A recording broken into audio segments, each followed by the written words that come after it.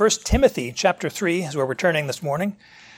1 Timothy 3, we're looking at our last session on what is a man. What is it to be a biblical man? Now, if you're not a man or a boy that is seeking to be a man, you can still listen in, because these are the marks of maturity we want to see in our masculine type folks. We want to see these character traits in all of our people, and especially in our boys, training them toward these characteristics that come from God's Word, our standard from God's Word, and to see them, how they're so different from what the world celebrates, and any number of really conflicting pictures of what a real man is or is not. The world has all kinds of things that they demand or require or expect. But what does God expect? And what does He expect not just of men in the congregation, but of the leading men in the congregation? If you know 1 Timothy 3, you know, hey, wait, what? This is where it talks about the qualifications for bishops or overseers in the text here, which are also called pastors and elders. And that is true. These are qualifications for those who would serve in the leading positions, if you don't mind, servant leading positions in the congregation. But isn't it so that if that is what the leading men ought to be, shouldn't every man be like this as well? And again, as I've said before, what every man, and if you don't mind also every Christian to some degree, ought to be these things, elders, pastors, overseers must fulfill these qualifications. And so 1 Timothy chapter 3, we'll look at the first 7 verses, even though also it is discussing deacons and deacons' wives, I believe, in the rest of the chapter, and even the statement at the last several verses there in chapter 3. We're going to focus on the first 7 verses as it refers to masculinity, manhood in the congregation, in our society. Because truly, if these characteristics are present in our men, then we will see the proper care and even nurture or advancement of not just our homes, but also the church and society at large. Don't we see some issues in our society? Yes. How about we back up? Don't we see those same issues to some degree in our churches? Yes. How about we back up a little bit farther? Don't we see some of those issues in the homes? Because that all flows together. So we come back and say, what is that man to be in his different spheres of responsibility? So 1 Timothy chapter 3 and verse 1 says, "It is a trustworthy saying, if any man aspires to the office of overseer, he desires a good work. An overseer then must be above reproach, the husband of one wife, temperate, sensible, respectable, hospitable, able to teach, not addicted to wine or pugnacious, but considerate, peaceable, free from the love of money, leading his own household well, having his children in submission with all dignity. But if a man does not know how to lead his own household, how will he take care of the church of God?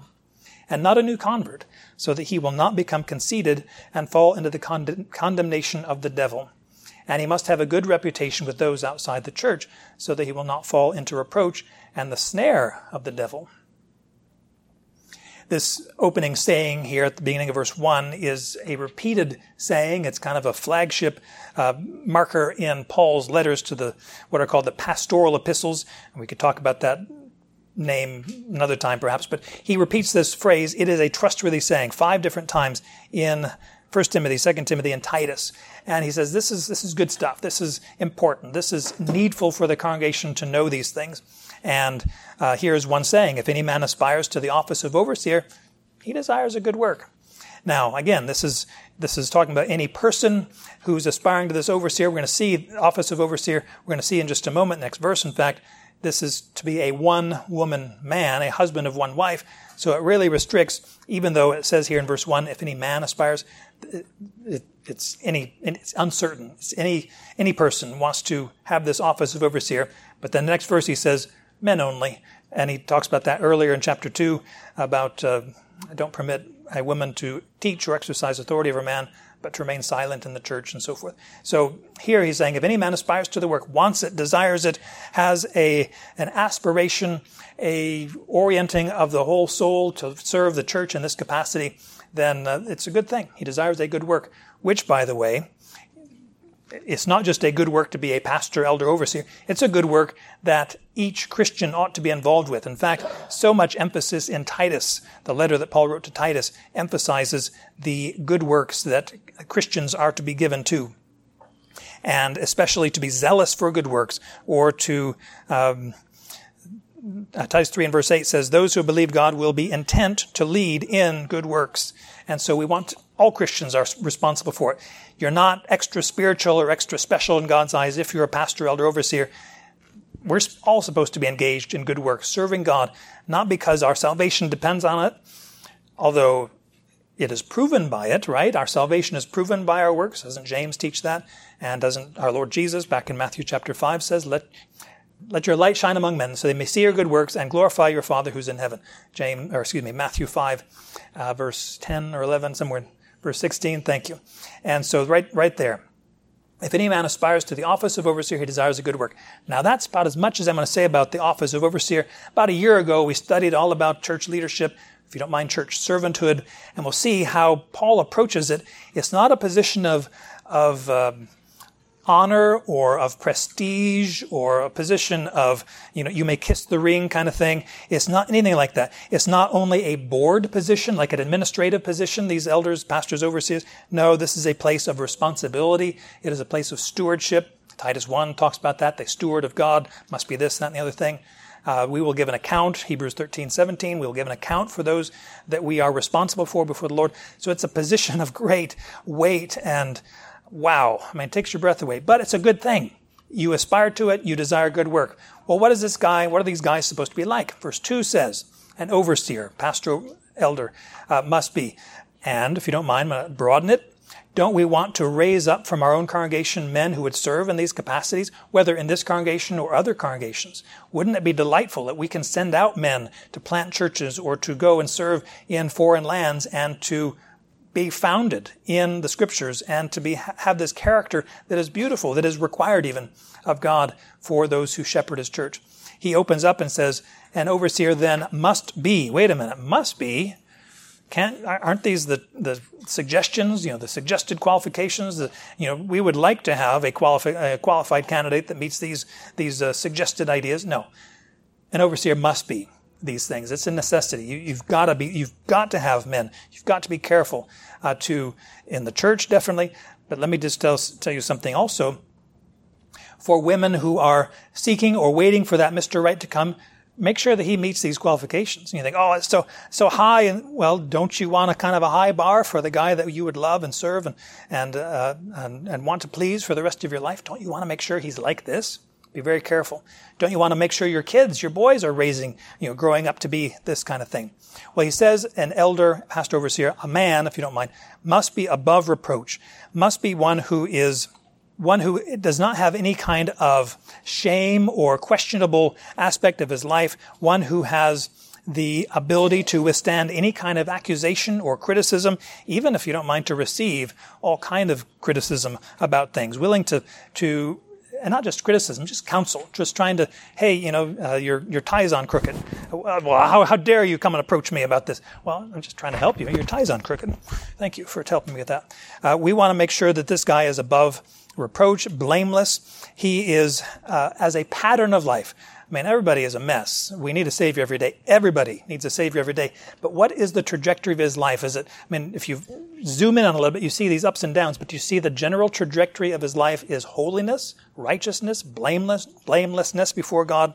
Can you find somebody who, people just can't come up to him and say, I got you. I caught you doing this on your computer, or I got you doing this with your money or with your time, or the way that you're dealing with your wife or your kids. You just can't find that in this person. It's not that he's perfect, but he is beyond any kind of reproach or questionability. He is somebody who is a man of integrity, in another word. And it's a different word in Titus 1, the same idea, to be above reproach, be beyond accusation, and so forth. It says further that this person must be the husband of one wife. Now, you notice something about that. Literally it says, and if you don't mind, you've heard this before, a one-woman man. And you think, well, what does that mean? I don't want to get into all of the details of it. We've talked about this before. There are many different aspects of it, but focus one thing. I'll just look at the three words. In Greek, a little bit different in English. But it says, first of all, it's a one-person, which kind of exclusivizes the relationship. In other words, it's talking about marriage as the goal, And yet it says this is a monogamous, a covenantal companionship between, by the way, a man and a woman, right? Husband of one wife, a one-woman man. That's the relationship. It's not a one-man man or one-woman woman or a two-woman man with what. No, it is a covenantal relationship between one man, one woman, where it is a promise before God to love and enjoy one another and to share life together and to grow and to encourage one another in the Lord. And it's a wonderful situation of life. It is a exclusive relationship. It's not an open relationship where you just, I'm with this guy for this week and next week I'm going up to this guy. No, nothing like this. Or different perspective. Going to this woman this week and no, it's nothing like that. You're focused on your woman, your wife. And you'll also see in this passage, it's a one-woman man. This is leadership is male. The care that Paul has to establish elders, pastors, overseers in the church is getting the right men into these positions of authority and responsibility and service to the congregation. Again, many things can be said about this phrase in terms of marriage status. Does the elder particularly have to be married, or should all men pursue marriage? Well, normally, I'm just saying normally, statistically speaking, most people do get married across the centuries. And it's not just a human device. It's not just something that we thought up as a good thing. No, it's God's design from the beginning. And we have looked at that before. Marriage this phrase, does it require marriage? Well, it expects or anticipates that. And if there is marriage, this is how the man ought to be in this regard. Doesn't mean he can't be divorced, he can't have multiple wives, or can only be married one time, or no remarriage kind of thing. That's really, I think it's beside the point. I think the main import of what he is saying is really summarized or in a different approach in 2 Corinthians chapter 11. Just write down the passage. You can look at it another time if you want. 2 Corinthians 11 verses 2 and 3, where he says about the devotion that Christians ought to have to Christ as an exclusive relationship. 2 Corinthians 11, 2 and 3. But this is the idea of faithfulness, covenant faithfulness in that marriage. It is a positive statement. You think, really, I don't have to be the husband of one wife? Can I be a husband? You don't want more than one wife. It's a problem. You want to see how that works out in Scripture? No, don't do that. Don't do that. Love your wife. Love the woman that God has given to you, which kind of anticipates or requires, we need to prepare our boys and our young men to marry, to love and serve a single woman. Not a single woman, a married woman, but one woman, right? For the rest of his life, to orient his life around the Lord, of course, but around that woman and see her needs and to serve her all the time. Well, much more could be said about that. A man, if you don't mind, must be above reproach, the husband of one wife, and then he gets into some other things, kind of rapid-fire statements. This man should be temperate. Temperate has to do with his conduct. He is one who is sober, and not so much in relation to drink. He's going to mention that here in just a moment, but one who is kind of balanced, not given to extremes over this way, extremes over that way. He is a careful, even if you don't mind, methodical kind of person. One who is not self-indulgent in all kinds. Has this little habit or this hobby over here that really takes up more time than his career or his money-making opportunity. He spends a lot of time over here. That's not really a temperate kind of person. One who is restrained even in his appetites. Well, actually, next word talks about appetites, the emotions and passions and so forth. But one who is able to be free from every form of mental or spiritual drunkenness or excess. That he's careful about things. He's reliable. He's even keeled. There's a good word. Next word, sensible. Oh, wouldn't we like sensibility? In fact, the only thing that Paul says in Titus chapter 2 to the young men, urge the young men to be sensible, as if that's the minimum thing. And it's not, right? He says that. He says other things. In fact, we'll look at, when we turn our focus to women, biblical womanhood, we'll look at Titus chapter 2 specifically, and he has a lot of different things for older women this way and younger women this way, and urge the young men to be sensible. Is that all you're going to say to them? They need a lot more than just a word. Well, he's already told them. What should the men be like? And he gave the qualifications for an elder. We want to train our men to be qualified Lord willing, God helping them to be qualified elders to serve the church in these different ways. Whether it's an official capacity, recognized capacity or not, but to have that qualification. And that's how Paul approaches it there. So be sensible.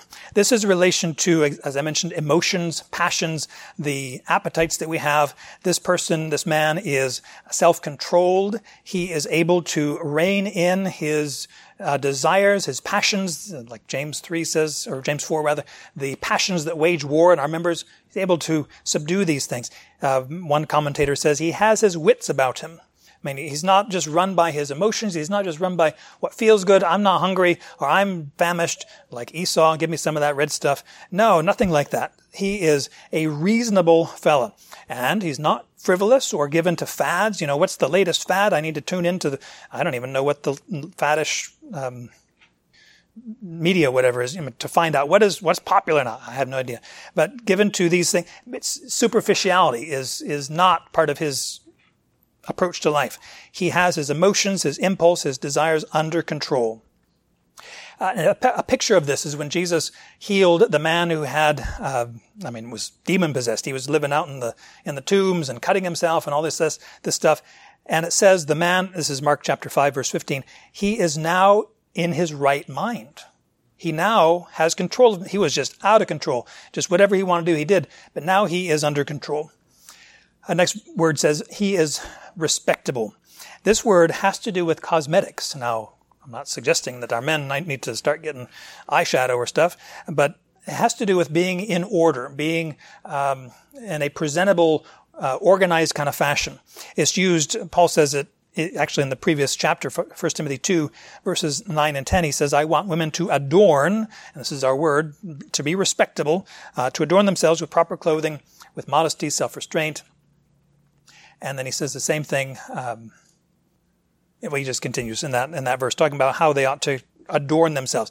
It doesn't just have to do with the decoration. It has to do with a sense of being together, being respectable even, decent, one who is organized, one who is dressing appropriately or even admirably.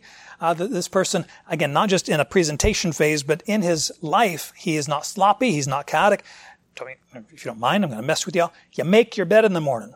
You pick up your dirty laundry off the floor and you put it in its proper receptacle. Man, that's just being orderly, being responsible, taking care of your things. Have you changed your oil lately in your car, right? I mean, do you know what's going on? Do you have a sense of just taking care of what you have in your life, what you're responsible for? Can you have this kind of moderation, modesty?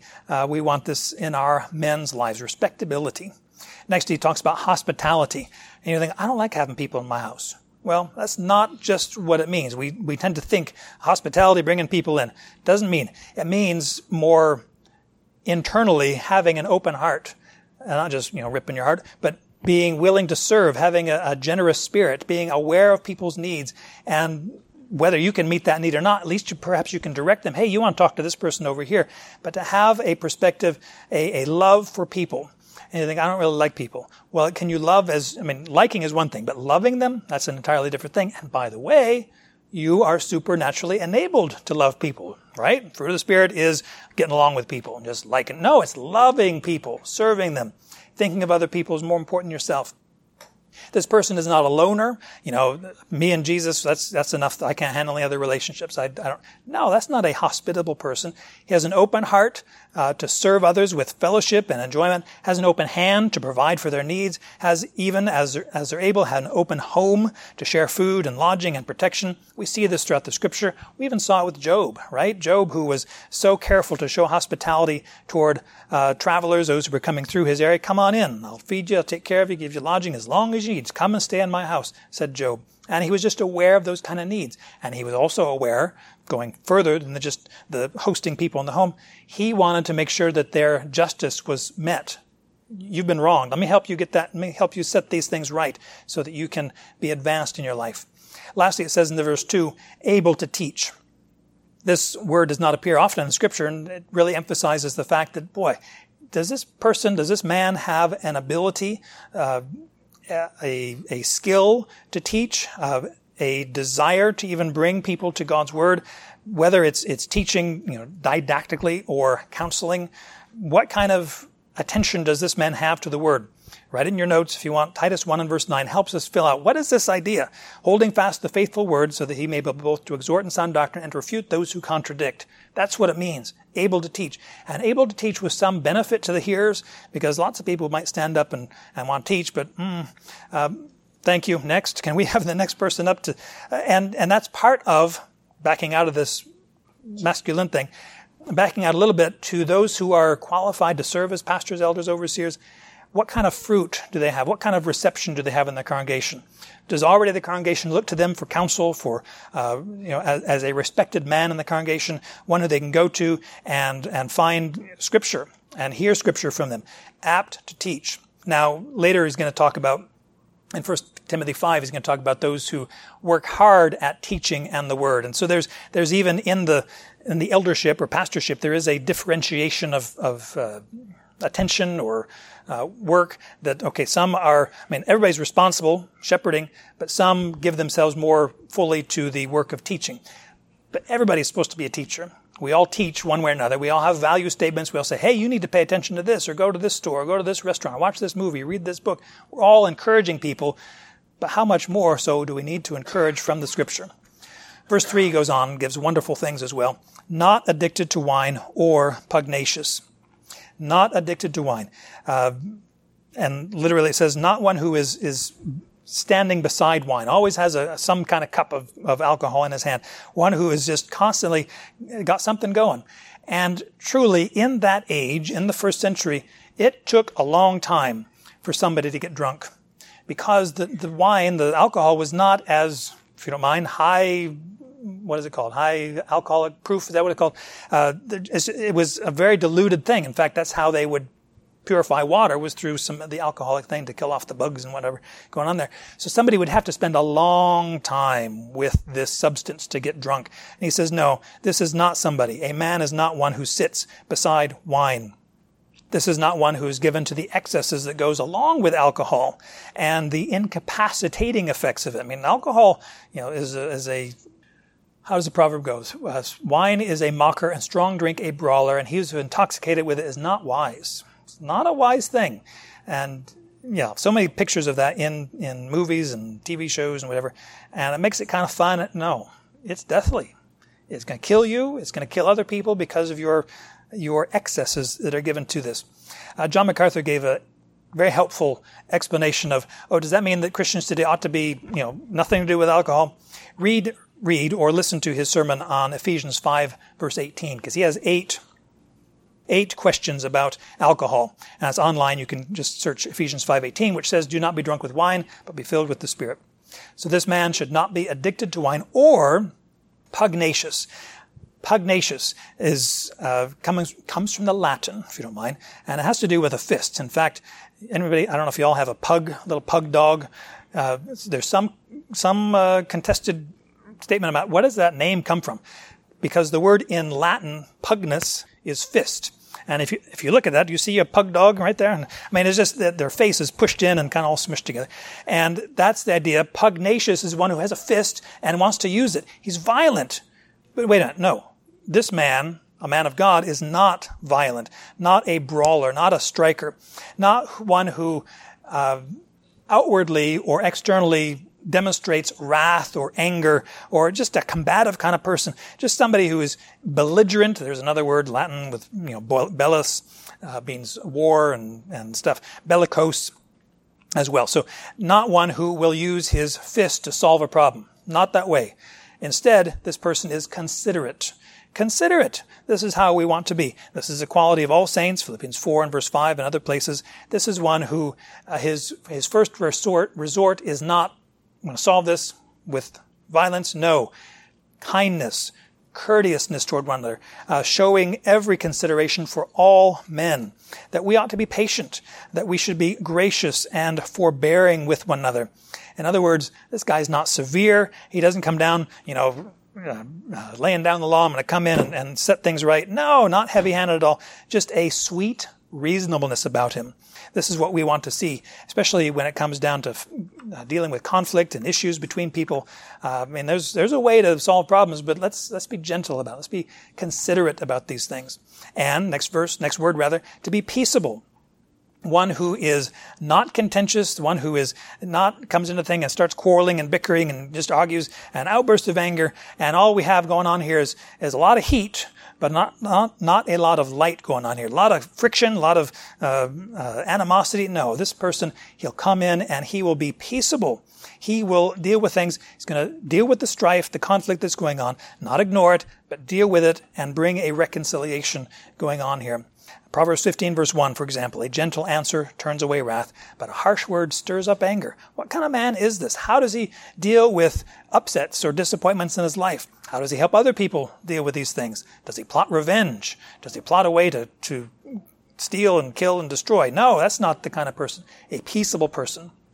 Last phrase here in verse 3, free from the love of money. It doesn't say free from money, because that's kind of get a job. As one person said, there's a solution to poverty, and it's called get a job, go to work. And so it's not free from money, but free from the love of money. Because there's a way that we can so orient our lives around getting more and more and more, never being satisfied, never being content with what God has given to us. This man has a healthy view of money, both the obtaining of it and the distribution of it. One who is not something that he gets for himself. He's going to spend on his desires. He's got the best man cave in the world. All this. Forget about that. How does he use his money to advance kingdom purposes? How does he use it to bless other people? How does he use it to care for his family? How does he demonstrate his love of God? Because Jesus said, you cannot serve God and wealth. If you orient your life around wealth, it's going to take you away from God. God gives wealth. He also takes it away. But can you have this idea, like Hebrews 13 says, being content with what you have? Make sure that your way of life is free from the love of money, being content with what you have. For he himself is God your sufficiency. He says, I will never desert you, nor will ever forsake you. So that we can confidently say, the Lord is my helper. I'll not be afraid. What can man do to me? God is my source, not just a resource like you have a checking account or your retirement account. Forget about all that. God is the source. He is the provider. He gives this over that way, and he takes it, and he does these things to be free from that love of money. Literally, the word says free from the love of silver, and we named our truck that. It's kind of more of a rusty color now, but when we first got it, it was kind of a nice car, and we named it Aphologros. Nice Greek word, which means free from the love of money, free from the love of silver specifically. Verse 4 says, leading his own household well, having his children in submission with all dignity. But if a man does not know how to lead his own household, how will he take care of the church of God? This word leading is the one who stands before, who stands in front of, the one who leads, leading along a path, one who is setting a direction and says, okay, everybody follow me. Let's do this. He's leading his own household well. He is attentive, not so much a homebody, but he is oriented not so much about his career or life out there. He's oriented, how can my family be blessed as I work and do these different things? How can I take care of my household? How can I lead to provide direction for them, understanding? How can I be attentive to their needs? And that can be so far as, here's a baby, there's a diaper changing thing, thank you. Can you do that? Can you change a diaper? Can you empty the dishwasher? And not just empty it. Can you there's a twofold process. You put the dishes in, the dirty dishes, right? And then you turn it on and you empty it. Can you, as a man, use your strength under control to put the silverware right in there? And if your wife wants it upside right or down, I don't know what your protocol is, whatever it is, make sure that you understand. Take care of your household. Having children in submission. Does this man have not just a tolerance, like, yeah, kids are fine, but a love, a delight, these are his kids. Does he have that view? Does he have, these aren't my wife's kids, these aren't, these blessings, right? Oh, blessings from God. No, does he really have this view? These are these are my responsibility, under my care. Does he have that mentality and the love, the attention that he has? Having children in submission with all dignity. Now there's one way, and you've seen this, where the submission is a very much forced, coerced, fearful kind of submission, where the kids are more afraid of what the father's going to do than a submission out of love and trust and devotion to this man. Can you see that in this man's life? Having children in submission with all dignity, with all kind of beauty or that which is befitting, that which is just a glorious thing, a respectfulness, even a dignity, a reverence going on in their lives. And notice how he says it, because this is the context of church leaders. If a man does not know how to lead, same word lead as we saw earlier in the verse, or in verse 4, if a man does not know how to lead his own household, but then he changes the verb, how will he take care of the church of God? In other words, he changes the idea from leading to taking care of. Because, again, the danger, and he's going to focus on this in just a moment, the danger of men in a household position, or just husband-wife, or in a father-child kind of relationship, is the danger in that is to become an authoritarian, hard-nosed, heavy-handed, my way or the highway kind of thing. It shouldn't be that way in the home. It should not be that way in the church. You want men who will take care of the church of God. How do you take care of? I mean, it's not so much leading. Yes, there is leading, but he puts it in this more tender kind of a statement. Taking care of, nourishing, nurturing this congregation. This word of taking care of is defined like to take care of with diligent concern. It's not just you've got a fever, well, I hope you get better kind of thing. No. Tending. Let me get you a little washcloth. Let me get you water. Can I get you some water? How can I serve you? You'll notice that when Jesus was asked about, who is my neighbor, right? And what's the greatest commandment? Love God, love others. Well, who love your neighbor? Who is my neighbor? Seeking to justify himself. And Jesus told this wonderful story, a parable of the Good Samaritan. And part of that thing is that this Samaritan, everything the Samaritan did, attentive, courteous, kind, compassionate, meeting that guy's need, all these things. But then he uses this same word, take care of the church of God. He uses that same word twice in that text, Luke 10. And he says of the innkeeper, hey, I need to go. I got to do my business over here. But I want you to take care of this man. Whatever you spend, I'm going to give you some money. Whatever more you spend, when I return, because he had an ongoing concern for this guy. Never knew him, stranger entirely, and yet he's going to come back to check on him and even make sure that he is taken care of. So very much important here in verses 4 and 5. Verse 6 says, not a new convert, not somebody, and this is the only place where this word is used. It really has the idea of a little seedling or something that's newly planted in the ground, not somebody like that.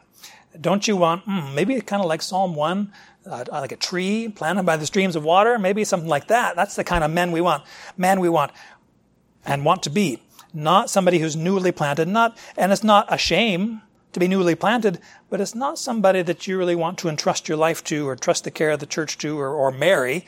You want somebody who is mature. You want somebody who's grown up, not still acting like the boy that he used to be 10, 15, 20, 30 years ago. No, he has matured. He has grown up, and he has put away childish things, right? 1 Corinthians 13. Put away those things. I used to do that stuff, speak like a child, think like a child, reason like a child.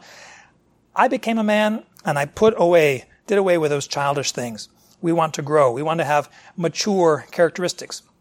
In fact, that's the statement in Ephesians 4:13, that we want to attain to the unity of the faith, and the knowledge of the Son of God, to a mature man, or if you don't mind, mature adulthood, to the measure of stature which belongs to the fullness of Christ. In other words, the fullness of Christ is the measure of stature. How do you know if you're mature? Where's Christ in you? Can I see Christ in you? Because that's what maturity looks like. That is, it's you got to start somewhere, right? But let's grow. Let us mature in these things. Notice the danger here in verse 6. So that he will not become conceited, proud of his...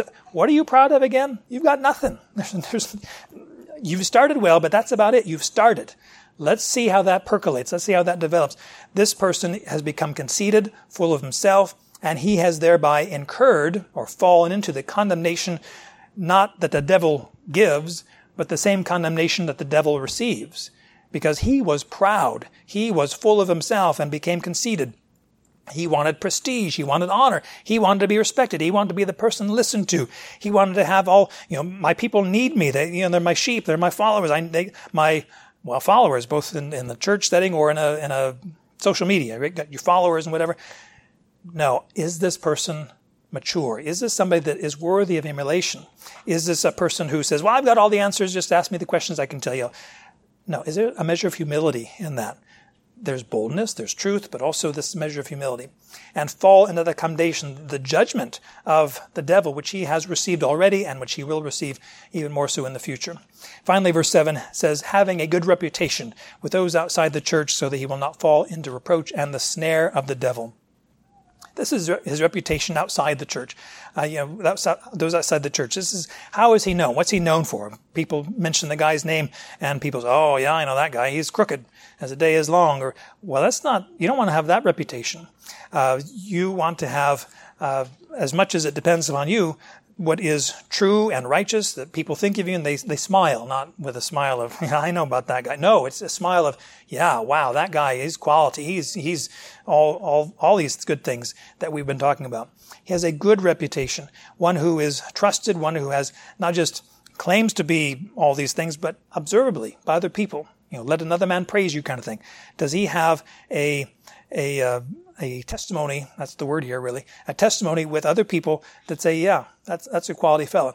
Because the danger here is so that he will not fall into reproach and the snare of the devil, that we have the ridicule, oh, that person talked a good talk, but now we know all the real truth about him. He is a scoundrel. He is a rascal, and he is godless, impious. He is one who is, he says he was a family man, but we know that's not the case because he's got all these different women on the side. Nothing like that. We don't want anything of these kind of reproaches going on here because, again, to be above reproach is the first qualification that we saw here.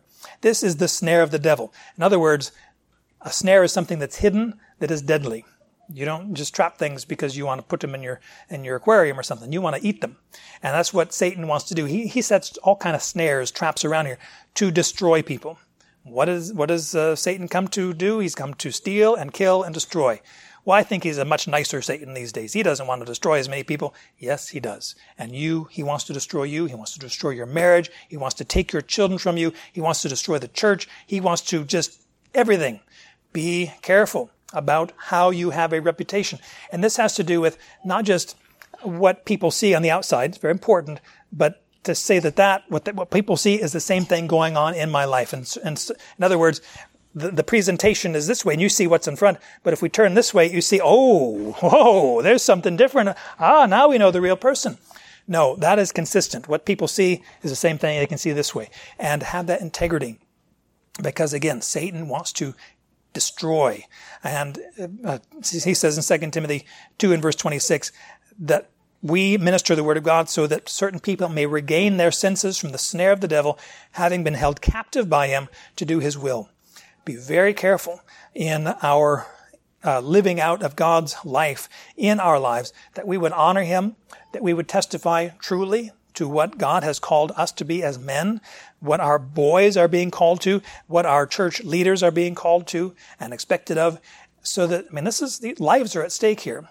Your life, the life of your people, and the testimony of Christ in this congregation, in this generation rather, and these are important ideas. Make sure, again, for our young ladies out there, make sure that you find a guy like this. He's nice, he's handsome, and he's a Christian, he goes to church. When does he go to church? Well, he goes to church with his grandma on Christmas Eve. No. Does he love the Lord his God? Does he have these characteristics of being above reproach, one wife, one woman man? Does he have these ideas of temperate and courteous? All these things. Get your bar a little bit higher than just, well, he's cute and he pays me attention and he buys me coffee. No. Be very discerning about these things. And men, you be careful about how you are growing in the Lord and honoring him and bearing fruit. You want to represent Christ in this crazy mixed up generation. Our Father in heaven, we're so grateful that your truth is powerful. It is life-changing, and it is, kind of daunting. This is a lot of stuff and kind of heavy for us, and yet we trust you. We're grateful that your persevering grace is upon our lives. What man is sufficient for these things? We're not. We're so inadequate. We know that. We feel that. And that you are a gracious God. You are a transforming, redeeming God. We pray that you would help us all, men particularly, but all people here, to grow in grace and the knowledge of our Lord and Savior. He is perfection. He is absolute beauty in his masculinity. in his care and compassion, his kindness for so many different ways, his boldness, his leadership, his integrity, his devotion, dependence upon you. All these things and so much more we see in Christ. We pray that others would see Christ in us. We pray in his name. Amen.